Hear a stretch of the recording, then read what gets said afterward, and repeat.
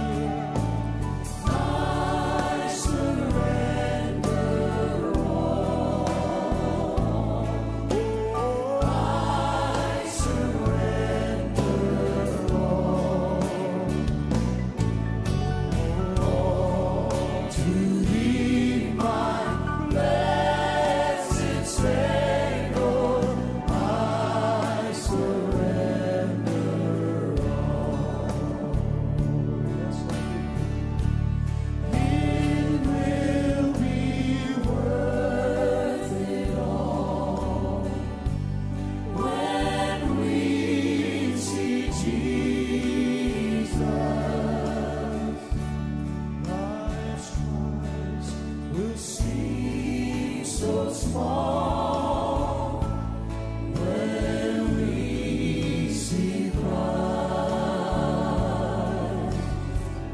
Just one glance of His dear face, oh precious Lord, all sorrow will erase. So bravely run the race till we see Christ. Just one glimpse of His dear face, all sorrow will erase.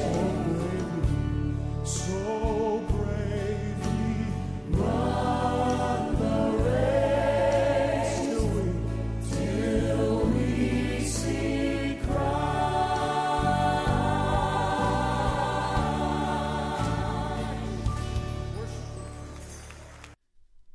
Welcome to Pilgrim's Progress.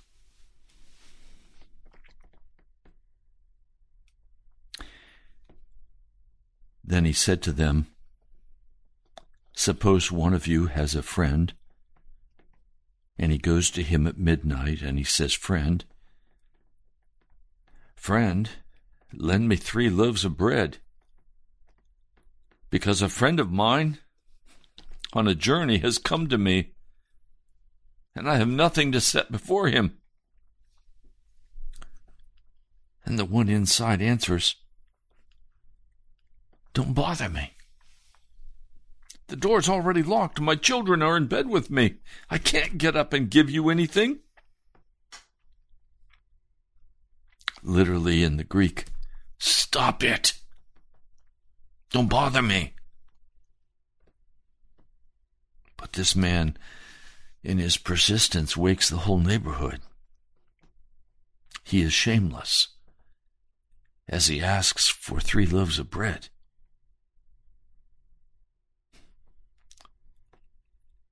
I tell you, though he will not get up and give him the bread because he is his friend, yet because of the man's boldness, that's the NIV, literally, shameless persistence. Because of his shameless persistence, he will get up and give him as much as he needs. So I say to you, ask and it will be given to you. Seek and you will find. Knock and the door will be opened to you. For everyone who asks receives, and he who seeks finds. And to him who knocks, the door will be opened. Which of you fathers, if your son asks for a fish, will give him a snake instead? Or if he asks for an egg, will he give him a scorpion? If you then, though you are evil, know how to give good gifts to your children, how much more will your Father in heaven give the Holy Spirit to those who ask him?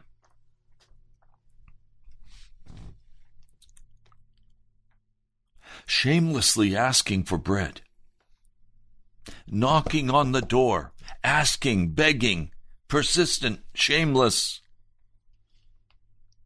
And then Jesus says, so I say to you, ask and it will be given to you. Seek and you will find. Knock and the door will be open to you. How shamelessly are you concerned about your soul's salvation? If you're not concerned about your soul's salvation, if you are not shamelessly concerned about your soul's salvation, it's because your soul does not feel the need of being saved. I am desperately and shamelessly concerned about my eternal salvation. I cannot walk around saying, I'm saved. Because then I have to ask, what am I saved from and what am I saved to? I know in this modern age, the devil has blown gently on our lives in order to cool our love for Jesus and in order to confuse us and cause us to not even be concerned about our salvation. We have believed the lie that we are saved in the midst of our sin, that we're on our way to heaven, but we're not. I have asked some people, are you sure you're saved?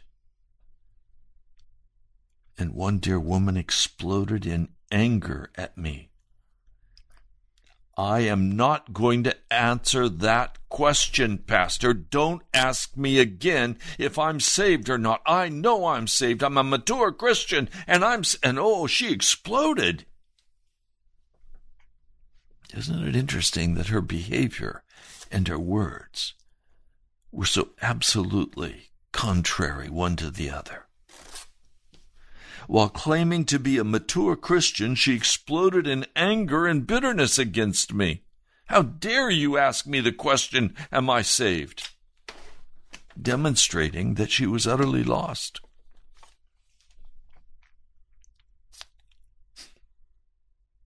I'm very concerned. I'm desperately concerned. I am shamelessly concerned about my salvation and about your salvation. And if you don't share with me in that deep, heartbroken concern, shameless concern about your salvation, it's because you don't feel the need to be saved. It's an intellectual agreement you have with your religion, but it's not with Jesus.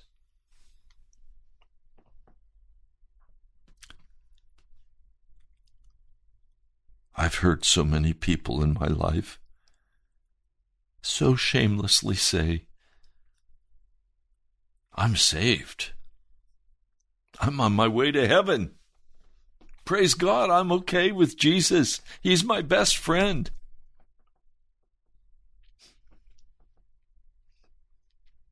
I spoke with a college student, a young woman.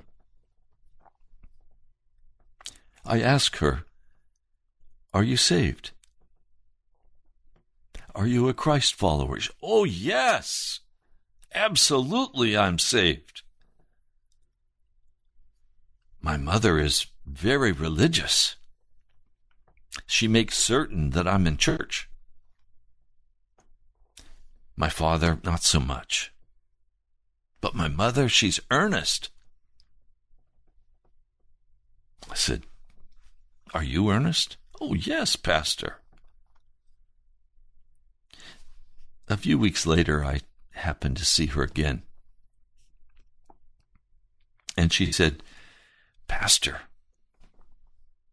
my birthday is on May 1. I said, congratulations. How old will you be?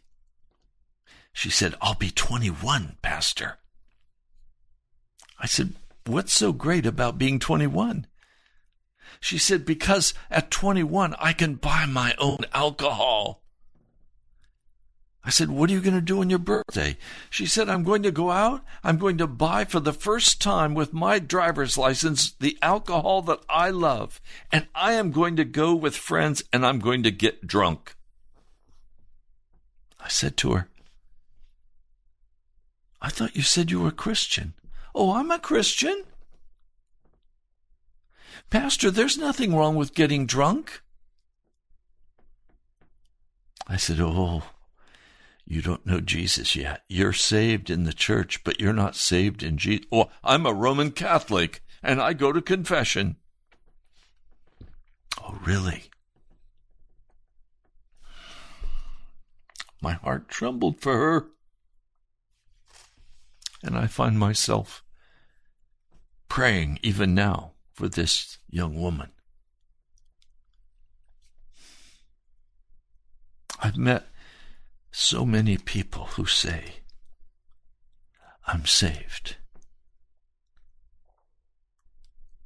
But their behavior demonstrates, their attitude, their words demonstrate that they are not saved, that they are utterly lost.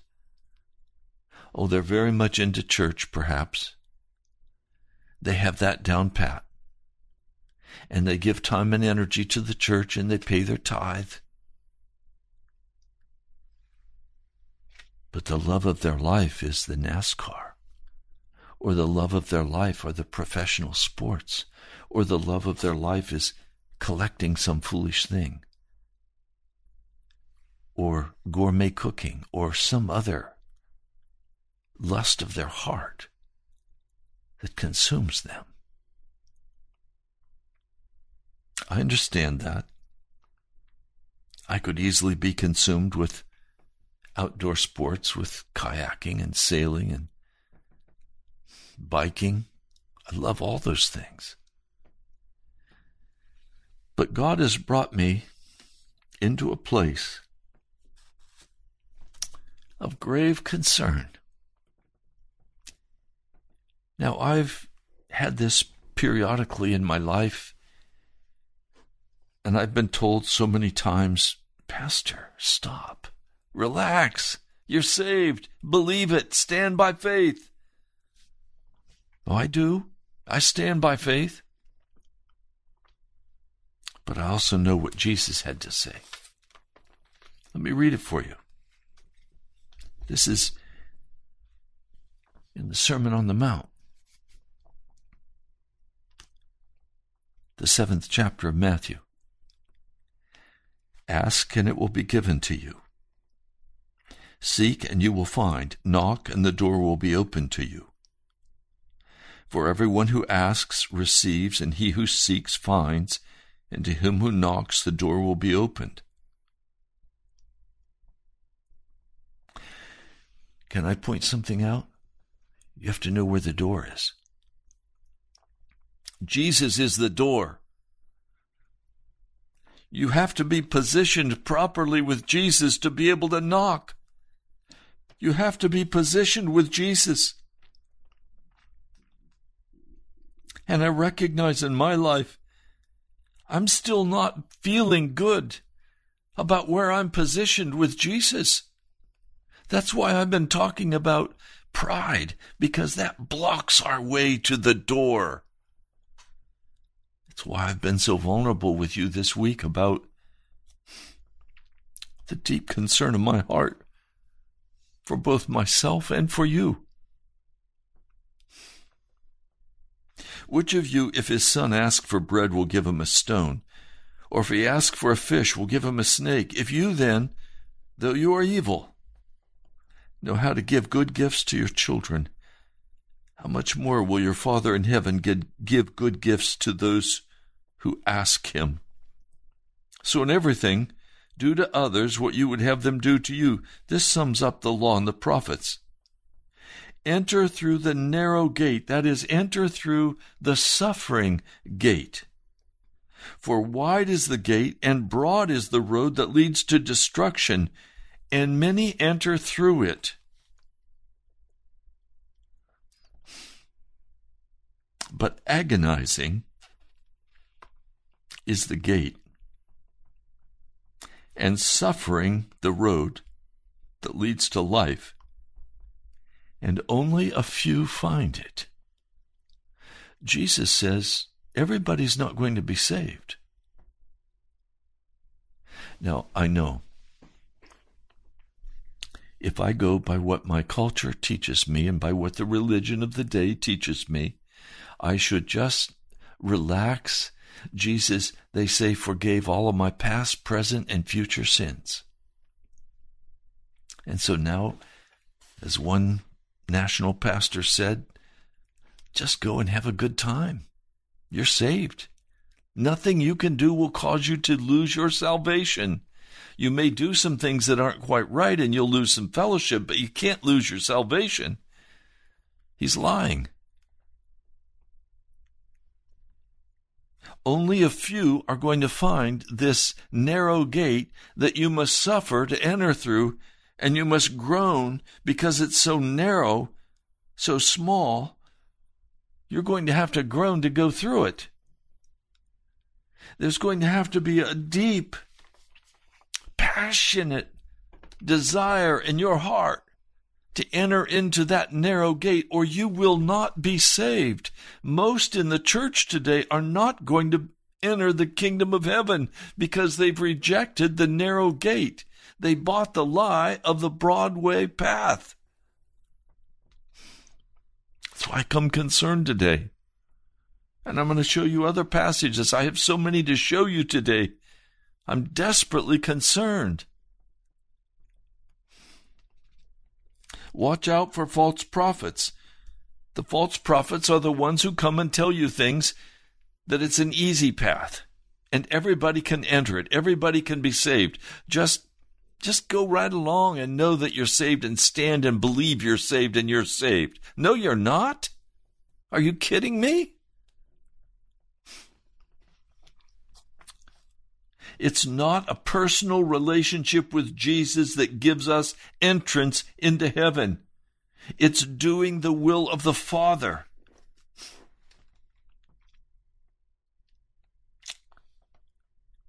Matthew, the 7th chapter, verses 21 to 27. Let me read it for you. Not everyone who says to me, Lord, Lord, will enter the kingdom of heaven, but only he who does the will of my Father who is in heaven. Jesus is saying only those who do the will of the Father can enter into heaven.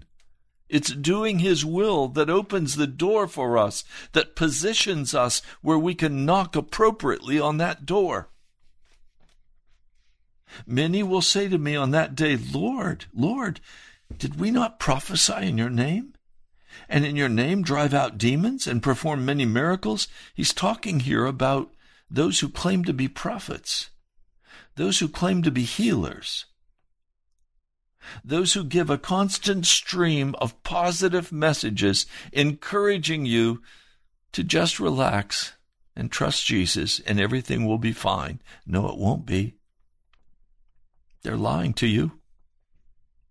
And these very people who've been making their prophecies and saying, I'm a prophet of God, you better respect me. The very people who've been saying, look, I'm a miracle worker, I'm a healer. The very ones who say, I drive out demons, these are the leadership people. Can I say it? In the charismatic movement. These are the leaders in the Pentecostals. And Jesus is saying, you're not going to go into heaven. I'll tell them plainly, I never knew you. Away from me, you evildoers. He's saying, look, even the leaders are not going to come in. The ones convincing you that you're saved are not going to be saved. They're going to be lost. Those who do not confront you with your sin, those who speak pleasant words to you, they're not going to enter heaven. Therefore, everyone who hears these words of mine and puts them into practice is like a wise man who built his house on the rock. The rain came down, the streams rose, the winds blew, and beat against that house, yet it did not fall, because it had its foundation on the rock. But everyone who hears these words of mine and does not put them into practice is like a foolish man who built his house on sand. The rain came down, the streams rose, the winds blew and beat against that house, and it fell with a great crash. From the outside, they look very similar. From the inside, they look very different. Now I want to look with you at several passages of Scripture. These are very troubling to me. And I've spent a great deal of time in prayer and tears over these passages. Mark, the 11th chapter.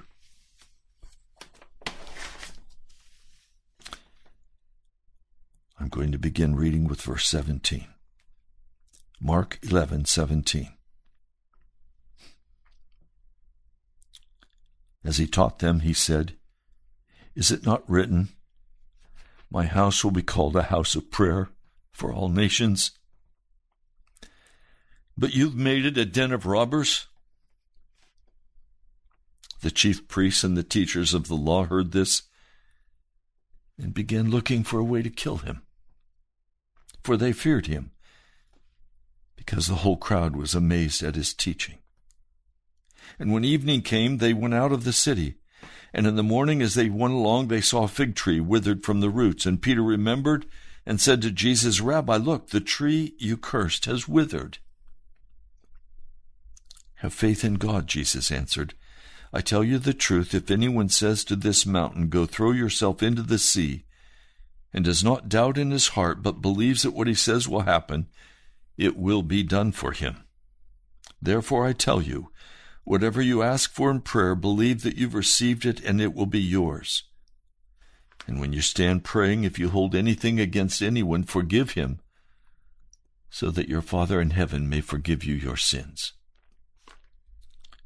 Now I took this prayer, this saying, this truth to the prayer closet, and I cried out for the Lord to answer my prayer for a year. And what this passage of Scripture did to me was force me into a place of desperation, a place of shameless desperation, where I took the Psalms and I prayed them aloud and I cried out to God because I had such a great need.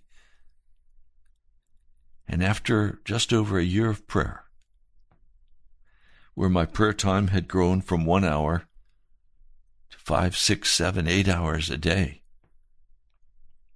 the Lord answered my prayer. I was finally positioned in a place where I could knock on the door and be heard.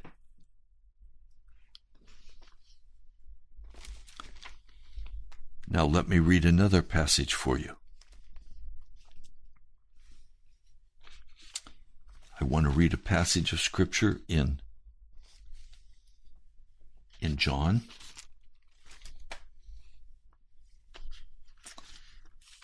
This is John 14. Verse 11, "Believe me when I say that I am in the Father, and the Father is in me, or at least believe on the evidence of the miracles themselves.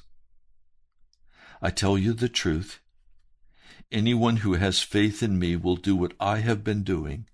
He will do even greater things than these, because I am going to the Father, and I will do whatever you ask in my name, so that the Son may bring glory to the Father.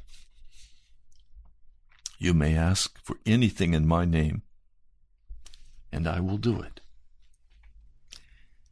Is your experience that you can go in your prayer closet and ask God for anything, and He will do it? I want to read another passage of Scripture for you. It's found in 1 John, the 5th chapter. I'll begin with verse 14. "This is the confidence we have in approaching God, that if we ask anything according to His will, He hears us. And if we know that He hears us, whatever we ask, we know that we have what we ask of Him." Do you notice again, it's a positioning. It's a positioning. This is the confidence we have in approaching God, that if we ask anything according to His will, He hears us. In other words, we have to be positioned in His will.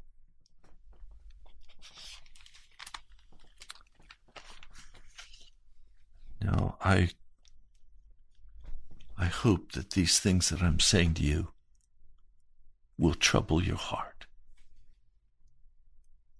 when the great move of God took place in Azusa, California, in L.A., there was a great atmosphere throughout our nation in 1910 of seeking earnestly for the Lord Jesus.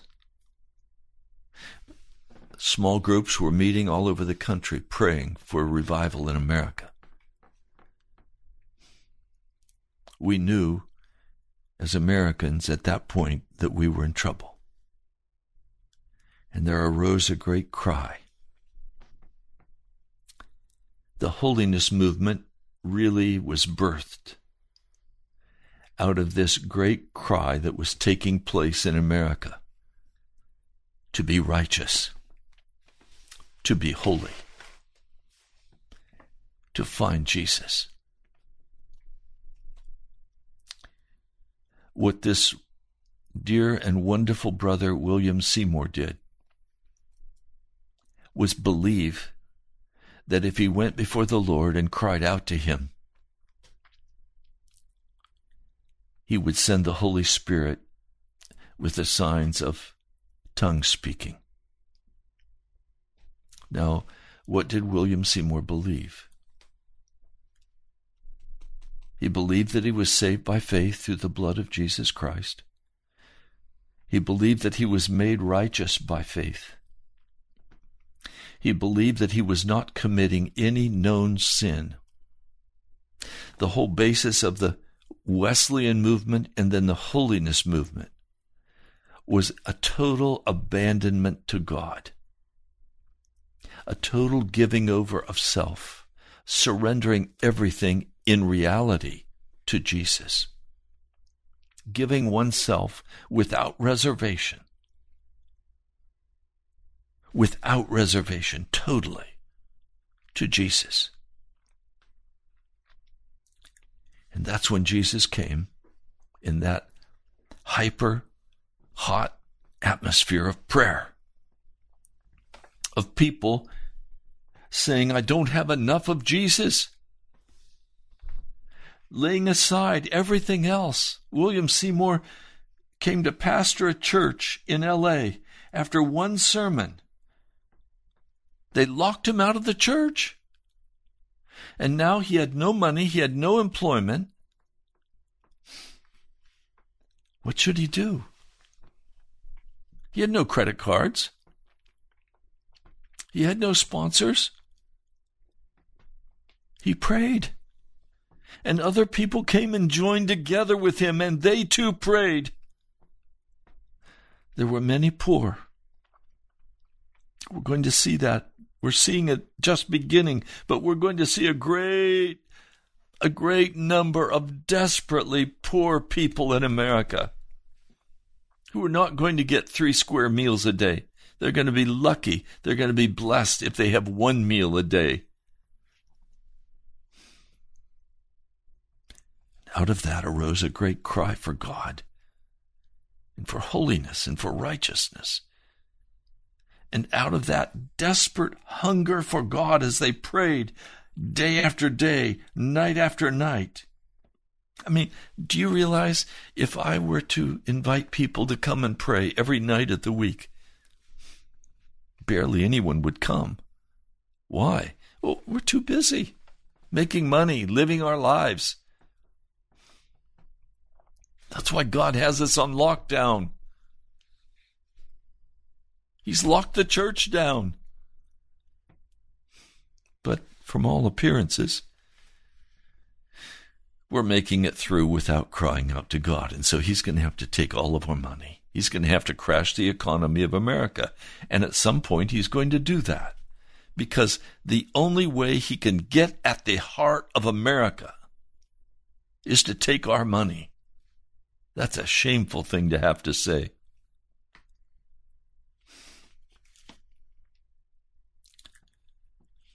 Let me read for you Philippians, the 3rd chapter.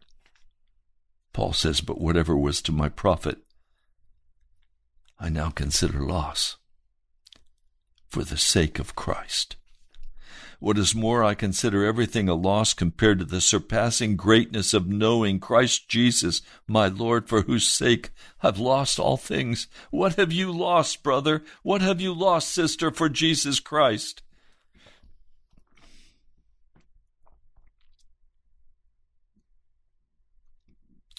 I consider what I've lost as rubbish for the sake of knowing Christ Jesus. I've lost job opportunities. I've lost career opportunities. I've lost thousands and thousands of dollars. I've lost friendships. I've lost family members. I have paid such a price to follow Jesus and be able to be here and speak to you this way. I'm not speaking out of intellect. I'm speaking out of what's happened in my life.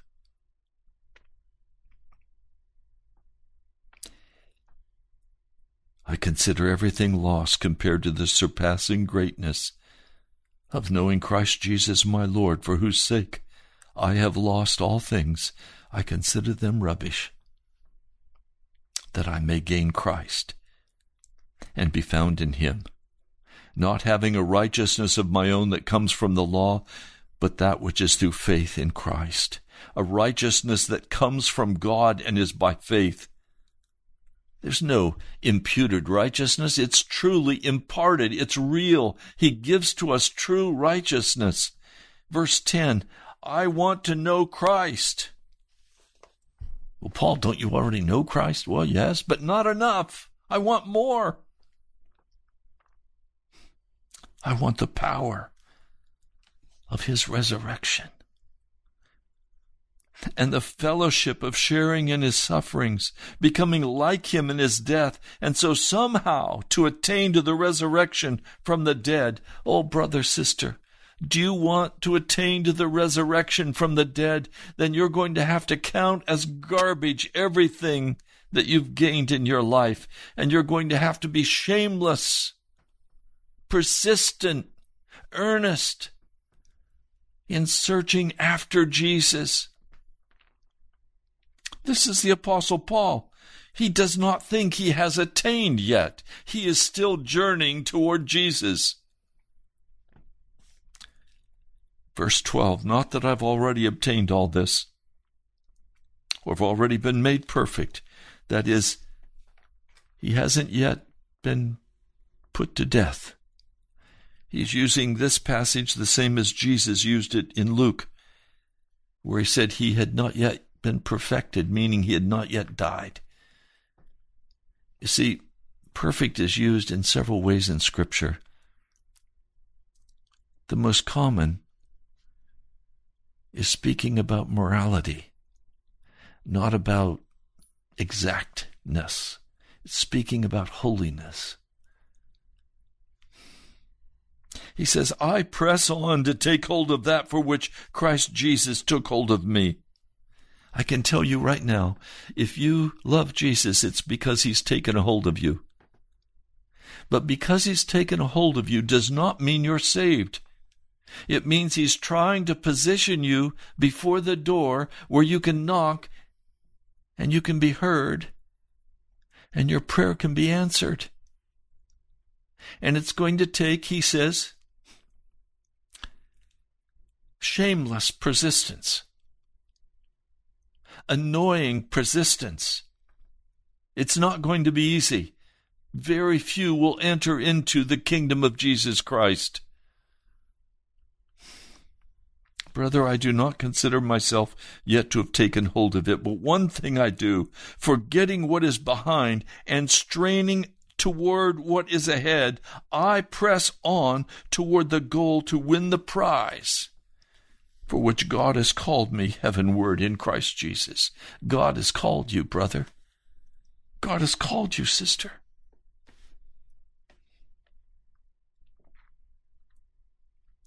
All of us who are mature should take such a view of things. Verse 15.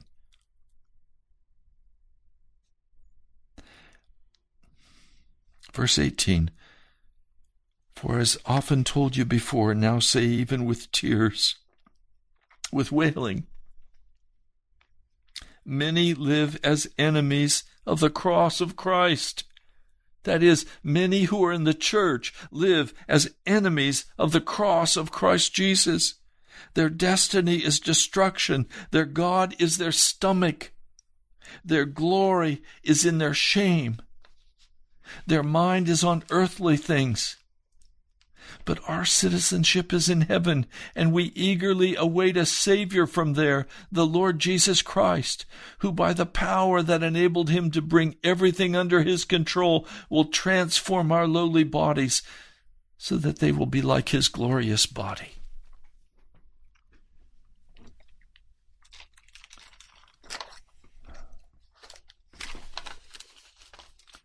This passage of Scripture is so powerful. It says, don't think yet that you have attained. Don't boldly proclaim, I'm saved. For you're still not in the heavenlies. You're still on probation on the earth. For everyone who exalts himself will be humbled, and he who humbles himself will be exalted. Luke 14. The question was asked of Jesus, Lord, are only a few people going to be saved? Now, according to the modern teaching, you would expect Jesus to say, oh, many, many millions are going to be saved. All of you are going to enter into the kingdom of God. Just believe what I'm saying and you're in. You don't have to leave all your sins.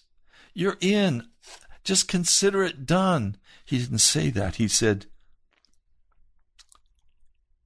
agonize to enter through the suffering gate. Because many, I tell you, will try to enter and will not be able to. Many are going to call themselves Christians, but they are not going to be able to enter the kingdom of God. They're not going to enter the gate of heaven. Once the owner of the house gets up and closes the door, you'll stand outside knocking and pleading, Sir, open the door for us. But he will answer, I don't know you or where you come from. Then you will say, we ate and we drank with you and you taught in our streets.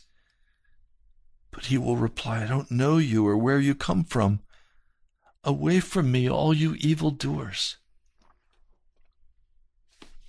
A friend of mine that I sat and prayed with yesterday said, Pastor, you've had a blind spot in your life. Shall I tell you? I said, absolutely, please tell me. He said, you think you've had this special deal with God, and you're just going to listen to him, and you're not going to listen to the counsel of the brethren. And I had to reply, I was so hurt by the brethren so many times to confess I gave up on them. And you're right. And I've made very serious mistakes in my life because of the pride that would not allow me to listen to a brother or a sister. Because I said, I hear from God. I'm not going to listen. I'm going to do what the Lord tells me to do. And of course, I'm right. I should do what the Lord tells me to do. But it should be checked with the brethren and sisters. I'm not the have-all and be-all. I'm not the fount of wisdom. Are you kidding me? I'm nobody. I need my brothers and my sisters to pray with me and to counsel with me and to talk with me. And I find that I'm not the only one with that problem. I find that many, in the pride of their heart, say, I know what God wants me to do, and I'm going to do it no matter what you think. And I've seen train wreck after train wreck with people who take that posture.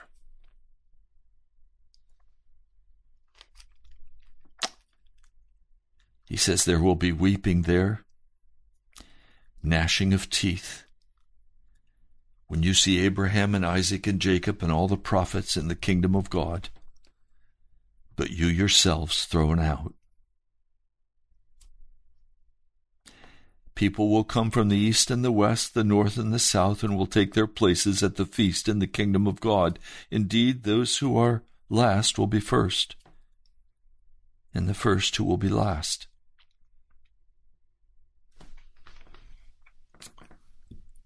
I am desperately concerned about my salvation, and I am desperately concerned about your salvation. We have fooled ourselves in America with our casual religion, our comfortable churches.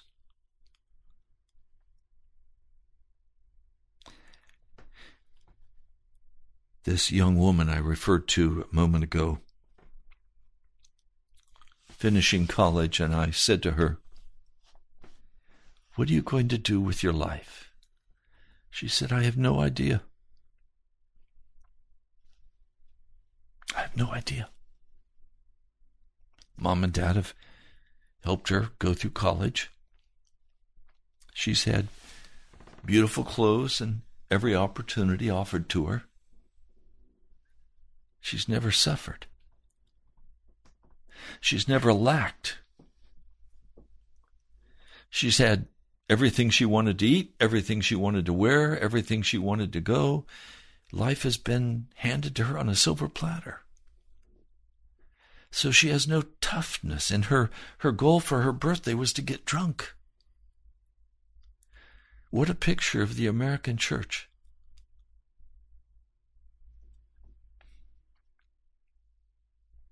We're driven to pray when we face such severe circumstances that if we don't pray, we'll die.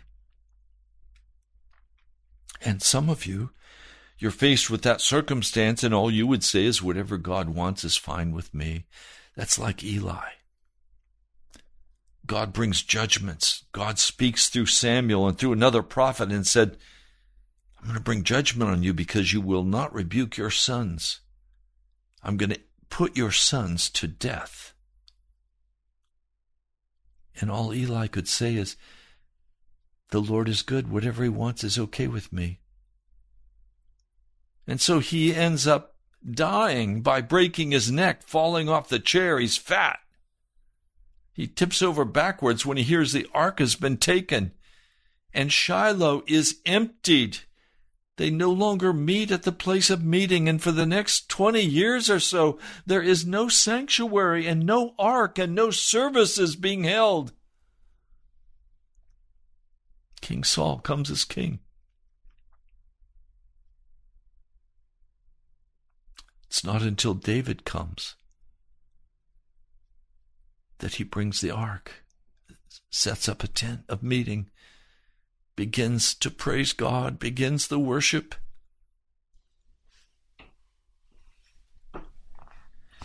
What's going to happen to you? I can tell you that if you are not concerned about your salvation, you have been utterly deceived by the modern church.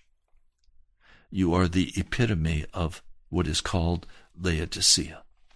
Lukewarm, making God sick to his stomach.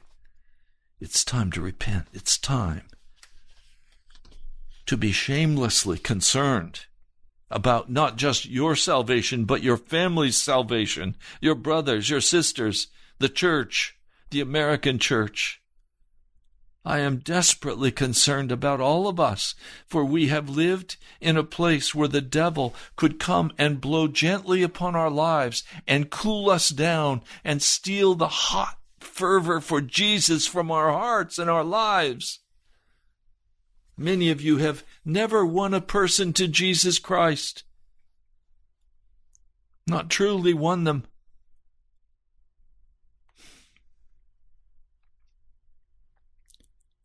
You've not suffered for Jesus. You've suffered because of the world. You've suffered because of bad choices you've made. But have you suffered for Jesus Christ? Have you lost anything for Jesus?